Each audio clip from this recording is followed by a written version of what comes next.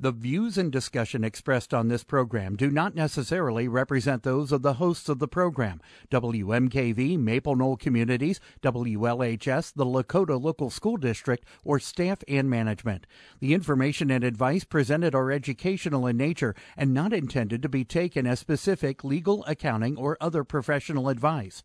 Always consult with your own legal, accounting, or other professional before making any investment.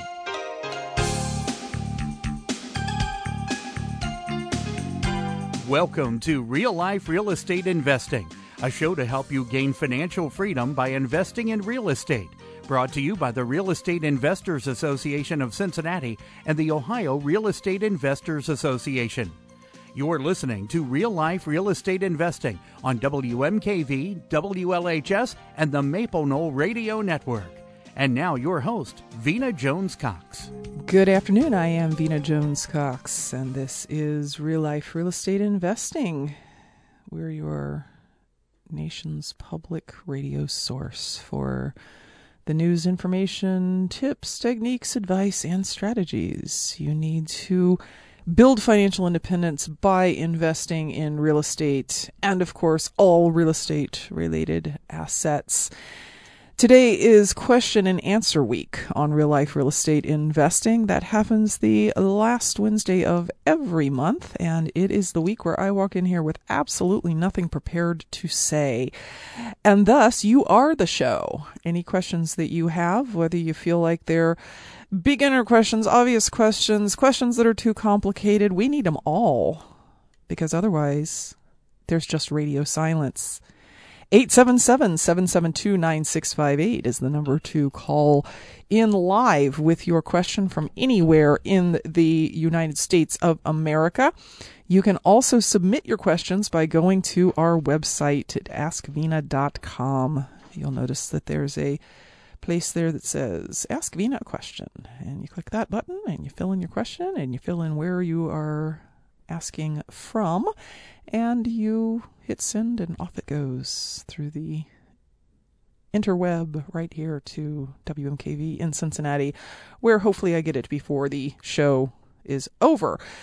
Again, the phone number 877-772-9658, or the email can be sent through askvena.com. Now notice that is not a web address. Don't just try and put that into your browser, and don't just try and, say Outlook. Send something to askvena.com, because that's not going to work.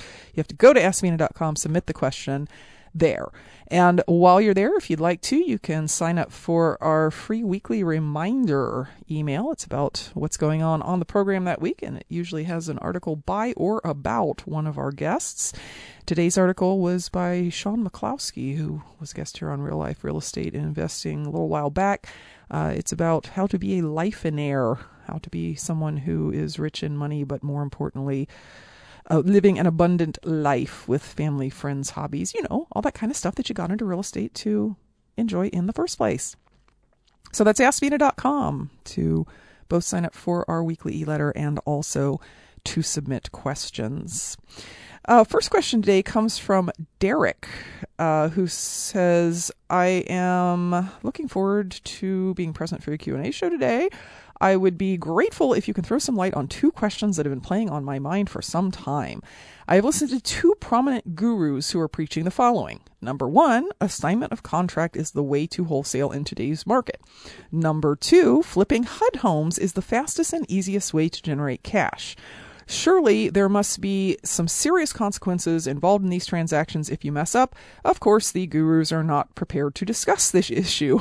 Would you be so kind as to elaborate the pros and cons of these transactions? I would very much like to get involved in the market, but have concerns. Well, Derek, that is an excellent question.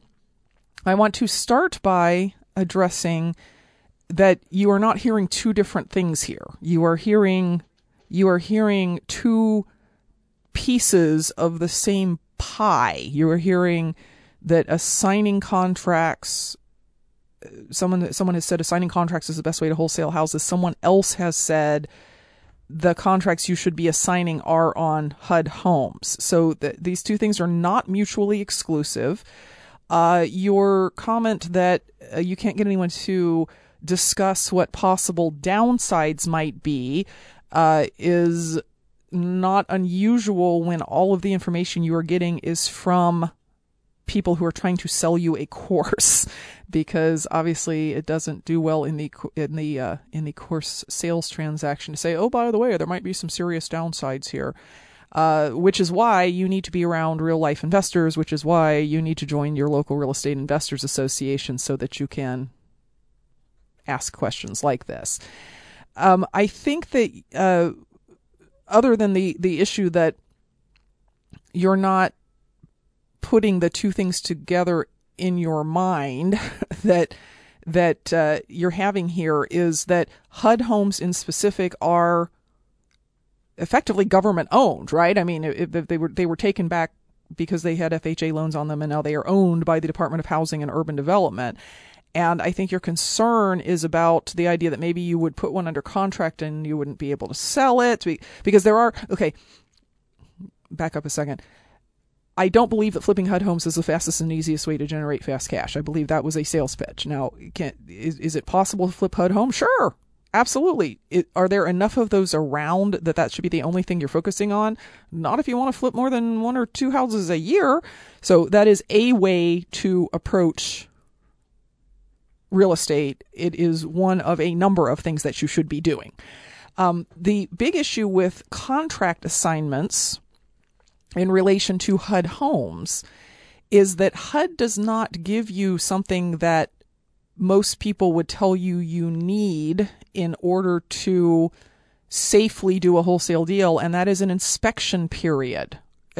When you are an investor making an offer on a HUD home, at least in my part of the country, you don't get an inspection period. When you have made the offer, the assumption is your inspections have been done. You cannot, I mean, you can inspect to your heart's content, but you cannot get out of the contract and get your earnest money back based on the results of said inspection. You are expected to go ahead and close. Now, on the flip side, so to speak, typically what you will lose by not closing a HUD home is your earnest money, which is going to be $500 if the offer was accepted at under $50, $1,000 if it was accepted at over $50. So there are some moving parts here, and many more than I was able to even discuss. I think you should go to the HUD website, HUDhomestore.com, take a look at their rules, take a look at what they say about how offers are made and how they can be gotten out of, and you can look at their contracts. You have to use their contract. And that will tell you a lot of what you are looking to learn here. But the combination of the two statements, that assigning contracts is the way to go and flipping HUD homes is the way to go, can they work together? Yes. Is that the best possible combination of things? Absolutely not. And the reason you're hearing different things is because you're listening to two different gurus who are selling two different products, and they each want to focus on a different piece of it because that's what they're selling. So I hope that answered your question, Derek. We're going to go to line 1 and talk to Melissa here in Cincinnati. Melissa, welcome to Real Life Real Estate. Melissa, are you there? Yes, is this Vina? Yes. So, Vina, I have a question for you about a partnership agreement. I'm in a partnership on a rental property with my sister and my mother, and for various reasons, I'm at the point where I would like to be bought out of the property, but they are not able to buy me out at this point. Okay. And we're trying to figure out how to proceed from here. And I've documented what my buyout price would be, and we've talked about if and when they'd be able to have that buyout price. And my question for you is it wise for me to act as if I am already bought out and I'm just waiting to be paid? Or are there any concerns about me being able to lose the property and lose that buyout price if I act like I've already been bought out? How is the property actually owned, Melissa? Are the three of you on title? Is it owned through an LLC, a family partnership? How is what if go ahead. My sister and I are both on the title. So my name is on the title. Okay. And it's owned directly. There's no loan, there's no nothing. Okay. Are you waiting for me to shake my finger at you and say you should never own a rental property in your own name? Because that's one of the things I'm thinking. And so give me some round numbers. The property's worth what? Property's worth at this point around $750,000. Okay. And is there any underlying mortgage on it? Nope, no mortgage on it. But my sister or mother, neither of them are able to buy me out cash outright, and they're not interested at this point in taking a loan on it. The rentals currently just pay for the maintenance, upkeep, taxes, and the burden of the loan would make it untenable for them as well, and they don't want to sell the property outright. What is the nature of this property? What is it? An apartment building? It's a vacation rental, so it's a kind of a family-owned. We use it as a family retreat kind of vacation center, and then we also rent it weekly. It's on Lake Michigan, beautiful, property. So there's an emotional attachment to it. My sister and mother want to keep it forever, never ever want to sell it, but we have disagreements on how the property is managed and the long-term vision for the property, and I don't want it to impact family relationships. Okay. So I just want out of that to get that out of the equation. Okay, so your sister and mother are completely willing to buy you out, but completely unwilling to do anything that would buy you out. Exactly. Okay. You gotta love doing business with family. Okay, so you already said that and the other question is, what is your buyout price? Yeah, so it's a third of the value. Okay. Around $250. Okay. So you've already said that the income just covers the expenses right now. Yeah. So my first thought was deed it to your sister, but take back a mortgage for $250,000 that has payments involved. But you were telling me that the payments the payments won't come in, basically, because there won't be any money to do that with. Seriously, just between you and me and the 500,000 people who are listening, do you really foresee a time when that $250,000 is going to show up on your doorstep in cash? Potentially, yes. Through inheritance and other things, there is a potential for that. Okay, but at the moment, what you would like to do is, for your own mental health and your family relations, extricate yourself from the situation. Yes. Okay, so mortgages. My thought is that I can at least mentally say it's yours. I don't have rights to it anymore. I don't need to engage in that level of the conversation. I'm waiting for the check. But my concern and my husband's concern is, can they just, quote unquote, take it from me? Right, protecting yourself. Okay, so here's how you do it. You deed the property over to your sister, or your sister and your mother, however they want to do that. You take back a mortgage of $250,000 with no payments. Okay. And you record that mortgage. Okay. You will be in first position on that property. So if they try to sell it, if they try to refinance it, nothing can really be done without paying you off. Huh. Okay. You probably want... that mortgage goes through a bank or to me, just document it being owed to me? Go to an attorney and say, I want a mortgage drawn up on this property where I am, you, Melissa, are the mortgagee. So you're the one who's owed the money. And my sister and mother are the payors because they are the people who own the property. But we will have no payments for 5 years, and then you can set it up any way you want. You can say there's no payments for 5 years, and then there's a balloon. So in other words, we won't have any payments, but you have to pay me in 5 years. Or you could set it up as no payments for 5 years, and then if you still can't pay me, then there will be payments. Okay. Or you can set it up. You can set it up any way you want. But your concern appears to be I want to say, hey, you guys do what you want to do. It's not my house anymore. But at the same time, make sure that nothing can happen that would remove your financial interest. And I think that's the way to do it.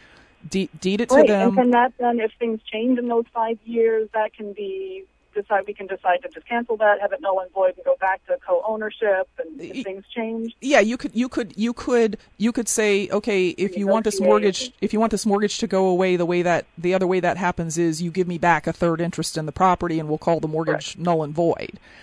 Right. So and you can set up the mortgage any way you want. I mean, I think it would be fair if there was some interest accruing on the mortgage during that time, but it's family, so if you don't want to do it that way, that's fine. If you want to put the pressure on, make the balloon period shorter. Say that. Look, I think 2 to 3 years is completely reasonable. I'm willing to wait that long, but after that, you got to make me payments. And then there's and then there's an absolute balloon in, name the number, 5 years, 10 years. you can set it up any way you want. You can do something that's called a performance mortgage that says, hey, you know what? If you do want to sell it, if you do decide you want to sell it, and it turns out to be worth more than the $750 you want, I want my $250 back, plus I want additional profit equaling 1/3 of the value of the property. You can do it any way you want. Just get an experienced real estate attorney to write this all up for you, so that it's not just what we agreed to. It absolutely says that on paper as well. Yep. Great. That is so helpful. Well, you are so welcome. I appreciate that. Thank you very much. All right. Bye. Thank you, Melissa. You're listening to Real Life Real Estate Investing. It's question and answer week. If you have a question about any real estate challenge, issue, problem, strategy, whatever you like, 877-772-9658 is the number to call. Toll free throughout the United States, or go to our website at askvina.com. Welcome back to Real Life Real Estate Investing. I'm your host, Vina Jones-Cox, and it's Q&A week here on Real Life Real Estate, which means the show is about you and what your questions are. 877-772-9658 here in the greater Cincinnati area, or anywhere in the whole world. If you're listening to me through your computer or whatever, call us at 877-772-9658, or go to askvina.com and use the response form there. I just got an email as I was checking for questions from the Great Wolf Lodge telling me that we are down to 30 rooms left in our room block for those of you who pledged to come to the National New Strategy Summit on November 7th, 8th, 9th, and 10th. You get a room because we're running out apparently very quickly. I think the fact that there's like a water park there and people bring their kids is probably why we're short on rooms. But you got a confirmation letter. It had the information about the hotel in it. Get a room if you are coming to the National New Strategy Summit here in Cincinnati. If you don't know what the heck I'm talking about, go to wmkvfm.org. Scroll down the page a little bit and you'll learn all about this 4-day conference. There's over 450 people registered already, and it's 6 weeks away. So you can expect that 800 of your competitors are going to be there learning stuff that you won't know unless you come as well. wmkvfm.org for more information.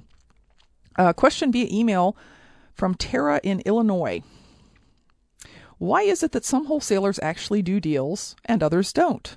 I know it's a broad question, but wholesaling is a pretty basic concept. Market and find deals, make offers, follow up, and close. Is it that some people aren't consistent enough in their marketing? They're scared to make offers. It's their mindset. They don't believe they can actually do it. I mean, anyone, even a caveman, can send out postcards or put up signs, right?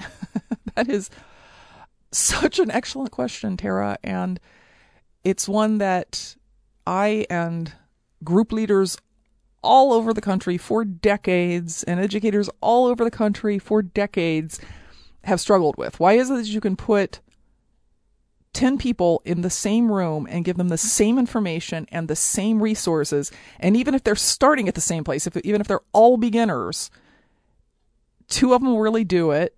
2 of them will never make move number 1, no matter how much you charge them to be in that room or how much you encourage them or whatever.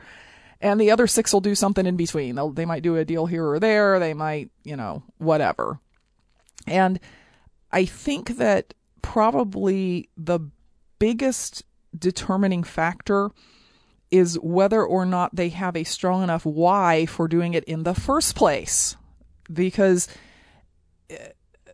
every real estate strategy involves work. I don't care if you're going to wholesale properties, which means you got to go beat the bushes for buyers and sellers. I don't care if you're going to rent properties, which means you're going to deal with vacancies and turnovers and contractors and, management hassles and maintenance and all that sort of stuff. I don't care if it's buying tax liens. There's no such thing in our world as a passive real estate business. Now, there's such a thing as a passive investment, right? You can go out and buy a turnkey rental property, have somebody else rent it for you. That's not what most of our listeners are looking for. What most of our listeners are looking for is something much more aggressive than that. So because there's work and because some of the work is scary when you first start doing it, I mean, do you really want to go tell a seller that even though he wants $115,000 for his house, you can pay him under $50,000? I did that today. It's scary the first 10 times you do it, and you're afraid that person you're talking to is going to get angry and jump through the phone and strangle you. And also you have to be consistent. You have to do it over and over and over again, and you have to do it, all the time if you want to wholesale deals all the time. I think a lot of people just don't have a strong enough why to go through that. And it's funny because in the last couple of months I've been experimenting when people come to me and say, I want to do this huge thing. I will say, why? And they'll say, because I want to make a lot of money. Well, that's not, you could make a lot of money by getting a really good job, or you could make a lot of money by, flipping cars, or you can make a lot of money by getting on a reality show. Why do you want to do this thing? It's not about the money. Why do you want to do it? And many of them beyond that can't come up with a reason. Now, some of them will say something like, my wife absolutely hates her job and wants to be home full time with the kids, and I want her to be home full time with the kids, and we want to homeschool them, and we really think that's important. And I already know exactly how much money I need to make per year to replace her income, and my why is I have to make that much money this year. Now, that's a strong enough why to get up in the morning at 6 because you have to go to work at 8 and do stuff, and then do stuff over the weekends and so on. So I think a big chunk of it, I don't want to call it lack of motivation because they are somewhat motivated by the money, but it's not enough. It's not enough motivation to return that seller call at 8 o'clock at night. I think the second biggest reason is a lack of a comprehensive understanding of what wholesaling is. Like they've been taught sort of what you said, which is put a deal under contract and sell the deal, but they don't comprehensively really understand that there's a particular kind of seller that is going to accept the kind of offer that you need to make, and that there's a particular type of buyer who's going to be interested in buying that property, who can buy that property. And so it seems like as I watch what they're doing, they're just flailing around. They're putting stuff under contract that they're never going to be able to sell. And I ask them why they did it, and they say, well, I just figured, it was half what the seller was asking, so it was a good deal. And I say, it's not a good deal because you didn't evaluate it. Oh, well, what was I supposed to do wrong? It's like they get the pieces, but they don't understand how they are bringing value to the table, and therefore they're not able to bring value to the table, and therefore they're not able to wholesale properties. But you're absolutely right. I mean, I actually wrote an article about this a few weeks ago about 2 people I know who got started in wholesaling at exactly the same time, and one of them is now wholesaling 6 deals a month, and the other one has done 1 deal total. And they have exactly the same information, and they started in exactly the same place. And I can tell you that the one who's doing 6 deals a month is doing it because she absolutely could not take another day at her job. She was afraid she was going to go postal on her own office there, and was very, very driven to quit it as quickly as possible. And the other one, they happen to both be women. The other woman actually has a very comfortable life and job, and she kind of would like to quit because she kind of would like to, have more free time and whatnot. And she just doesn't have the why. And they both started with jobs. One of them doesn't have a job anymore. So that is a very, very good question. You're right. Anybody can do the basic stuff. And it's not like you have to invent it, right? There's a million people who've done it before you. There's a million courses about it. You can just go buy somebody's course, and assuming it's a good quality one, they're not all, but assuming it's a good quality one, you just do what it says in the book. And wholesale deals come out the other side. I think it's about the why and about really getting what the strategy is all about. So thank you very much for your email, Tara. It's, as I said, a great question, one that I've put a lot of thought into just coincidentally. A question from Darren, who doesn't say where he's from. Darren, where are you from, Darren? Darren says, hi, Vena. I notice you and Drew are partners in your business. Can you explain when is the best time to choose a partner? I'm a wholesaler, and I don't need a partner to wholesale, but thinking about marketing and other tasks I don't like doing or want to free myself from doing. Darren, the best time to choose a partner is never. Never. You never choose a partner as a wholesaler, ever. Especially not for the thing that you want them to do, which is split the work. Split the work partnerships always end in tragedy and tears. I have never seen a wholesaling partnership where the deal was you will do the marketing and take the phone calls and run the comps, and I will find the buyers, whatever your concept is, that worked out in the long term. I never saw one that worked out in the relatively short term. And this is what always happens. Every time somebody comes to me with a suggestion, I say, don't do it. They say, oh, well, this will be different because I've been best friends with this person for 30 years, or I used to work with this guy and we have a really good working relationship. We had a job at the same company or this is my brother, so I know it'll work out. It's unlike every other partnership you've ever seen. This one will work out. And then a year later, they're screaming at each other because always one person is blaming the other person for why more deals aren't getting done. And when I say that, I mean both people are blaming the other person about why more deals aren't getting done. And you can't fire a partner.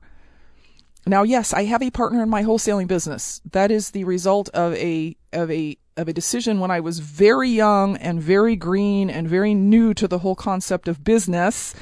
And my partner would tell you exactly the same thing. There have been 35 times since we started that partnership that we have wanted to kill each other. And if you ask me, I'm the one doing all the work and he's the one who should go away and let me have the whole business. So, and he doesn't want to do that because of course he gets half of all the deals that I work so hard for. He's not here for you to ask him. So I guess we'll just leave what he would say about me up in the air at the moment. What you want is not a partner. It's a virtual assistant. You want, and it might be a number of virtual assistants. You might have one that's sending out mail, one that's taking calls and running comps and sending those to you, one that's setting up closings. It depends on what their skill set is. You certainly might want to have a lower skill one and a higher skill one. I have one that goes onto the internet and does the rote stuff required to put together a mailing list, and a different one who updates the website, because that's the guy who updates the website makes $6.50 an hour. He's in the Philippines.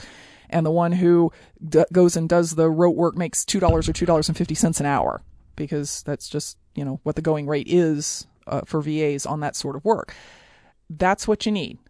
If you get yourself into a position where you're splitting the money, number one, you're going to be unhappy. Number two, you're going to be giving away way too much of your profit.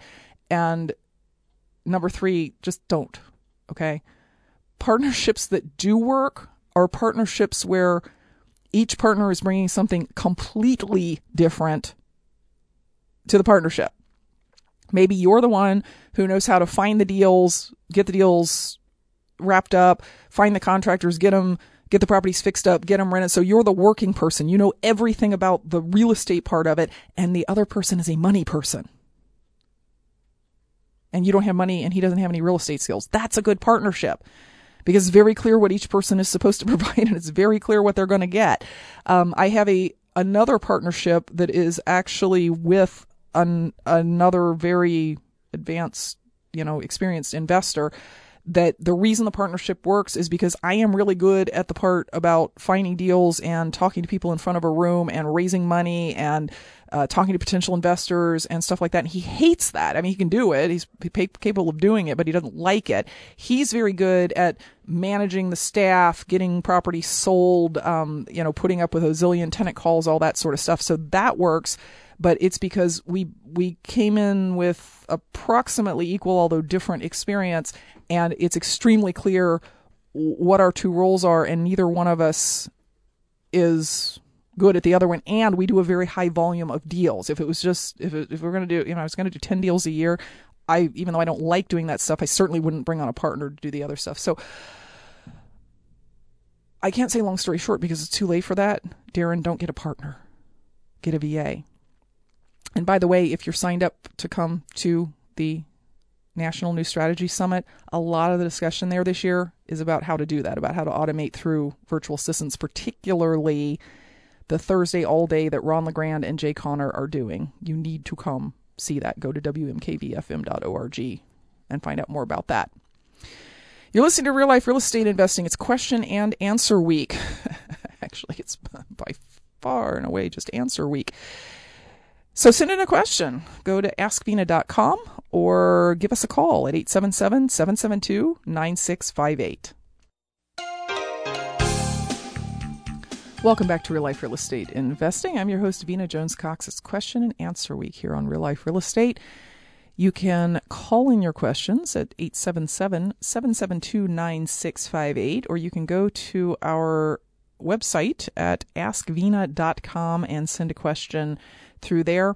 You can also still, for the next week or so, get a copy of our free white paper on how to get started wholesaling. A lot of our questions today seem to be along the lines of wholesaling questions, and we have a 25-page-ish sort of, basics of how to get started that you can order and download there at askvina.com. So check that out. Also, take a minute and go to our Facebook page, facebook.com/Real Life Real Estate Radio, and click that like button and like our Facebook page, where you'll see lots of folks interacting about different things they have for sale and stuff they liked in real life, in real estate, in the real estate world, and so on. Follow-up question here from Darren. He said, I heard you say on a previous show that Steve Cook was your second favorite wholesaler. Who is your first favorite?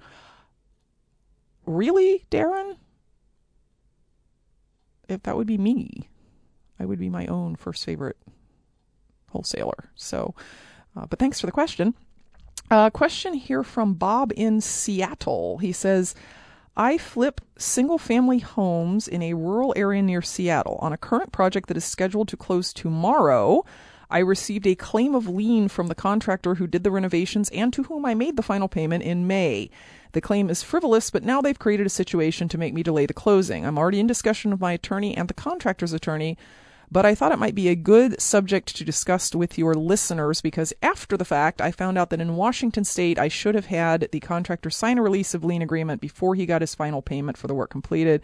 I plan to do this on all future projects. Thanks for doing the show. Even as a seasoned investor, I still get a tidbit of new info from each show. Well, thanks for that, Bob. You're absolutely right, and it's not just in Washington State, Bob. It's every place. When you are paying that contractor that final payment, you need to hand him a release of lien to sign beforehand, and that release of lien should say not only have you been paid, but you have paid all of your subcontractors. I'm very curious as to what his claim on you is, since the last payment was made in May, what it is he thinks that you still owe him. But everyone should be aware that any contractor can go file a lien without proving that you owe them any money. You have to go prove that you don't owe them money. And it's funny because this is the second situation like this that I've seen this week. I had a student in Columbus who had a very similar situation where a contractor had actually he had been living in the property. It wasn't his house; it was a relative's house.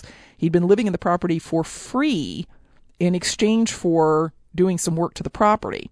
And then when the relative decided to sell the house in order to basically mess up the closing, he went downtown and filed a lien for the work that he had done, which he had been compensated for by the free rent. And now the student can't buy the property until the seller goes downtown and basically goes to a hearing and proves, which she's going to have a hard time doing because there was no lease and no written agreement, that the fellow has already been compensated. So excellent point. Always get a release of lien from your contractors at the point at which you are making that final payment. Because just because everybody's happy right now doesn't mean that something won't come up later. 877-772-9658 is the number to call if you have any questions here on Question and Answer Week. You can also send an email by going to our contact form at askvina.com. Question here from Craig about disclosures.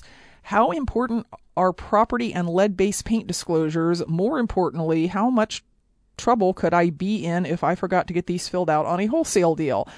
Should I complete a separate set for buyer and seller, or just forward my seller the completed disclosures directly, the seller completed disclosure directly to my buyer? I'm not an agent and I'm located in Ohio.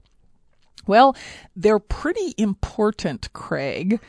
Now, the lead-based paint disclosures are actually required by federal law in the sale of any property built before 1978 that doesn't meet certain extremely select criteria, like 0-bedroom units don't require a lead disclosure. So, like if you were selling a dorm, you wouldn't have to do a lead-based paint disclosure.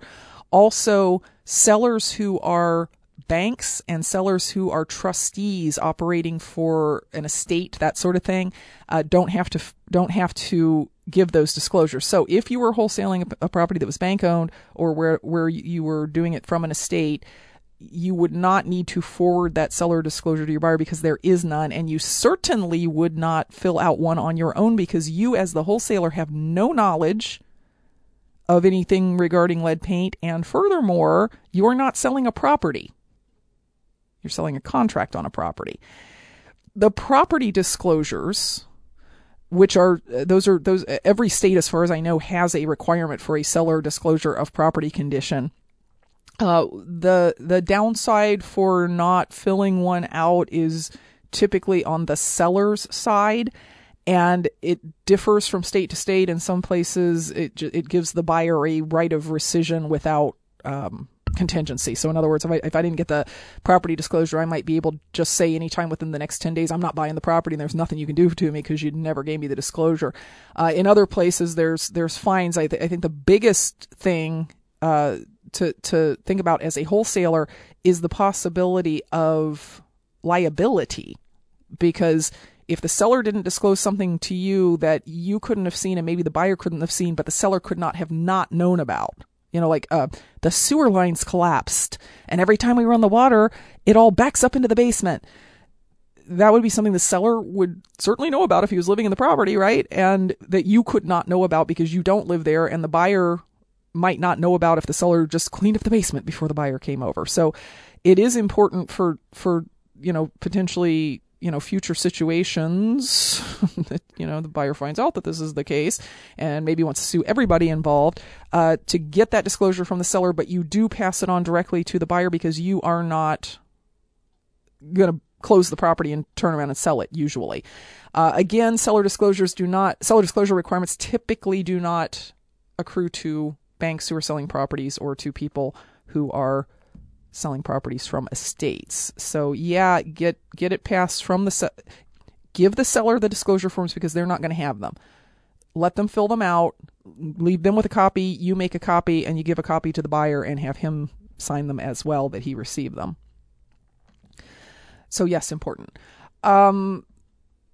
We got a couple of minutes left in the show. If you have a question, you probably need to call it in at 877-772-9658 if you want to make sure that it gets here, because very often I leave the program and get home and find an email in the email box that wasn't there before, and it ends up getting put off until the next program. So if you have a question, probably best right now to call it in.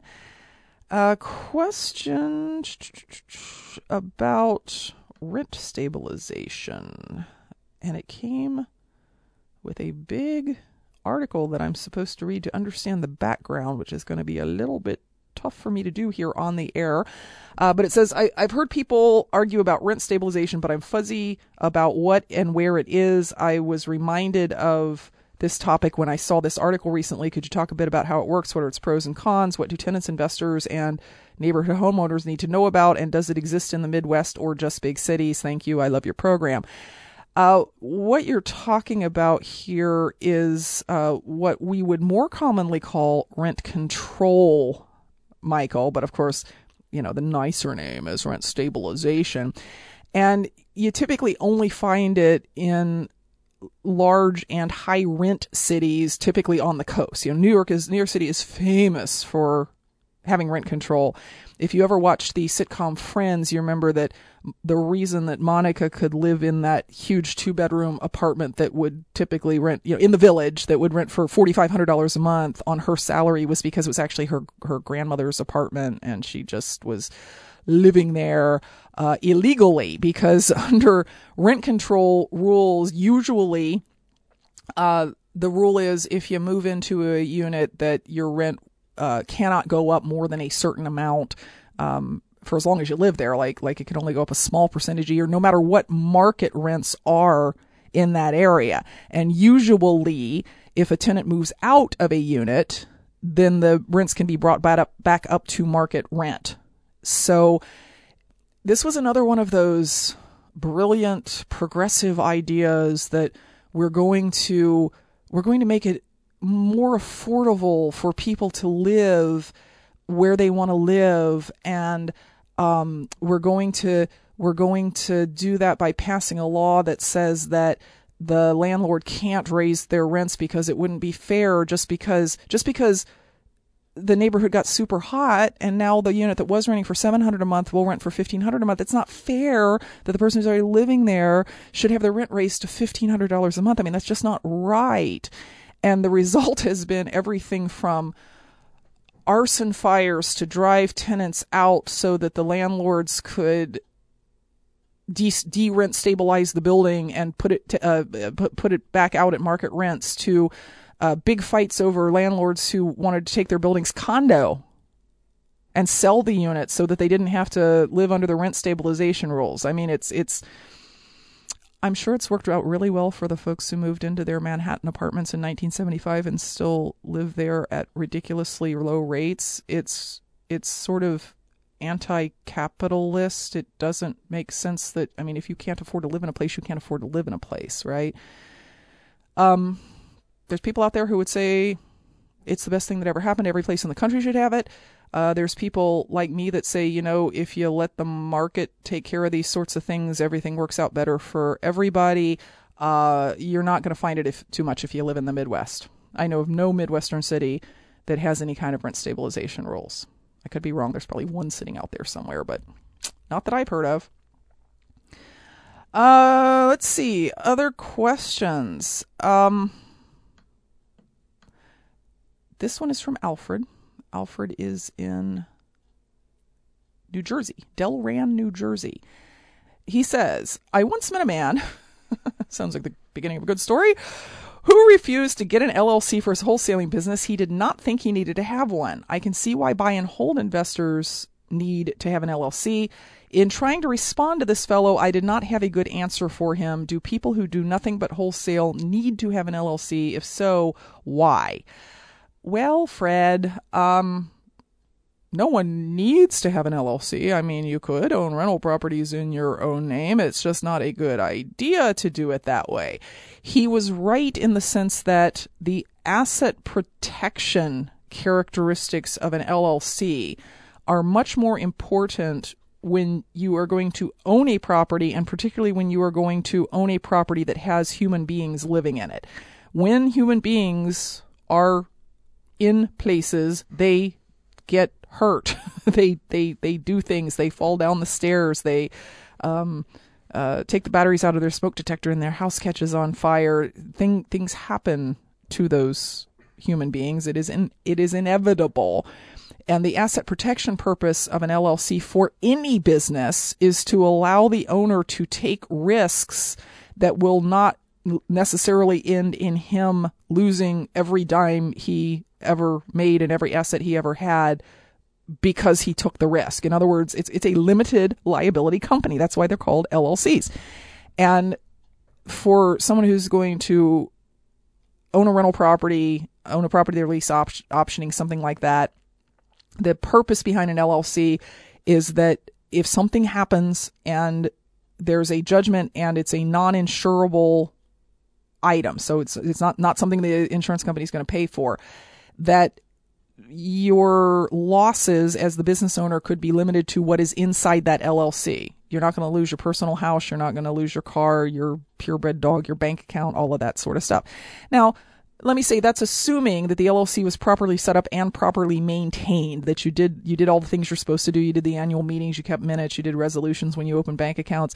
You didn't take your LLC's checkbook and use it to go on vacation with. So you really treated it like it was a separate business and not you. Which brings us back to the question of why would a wholesaler need an LLC, since the potential liability of a wholesale deal is extremely limited in duration, and it's extremely limited by the nature of the deal?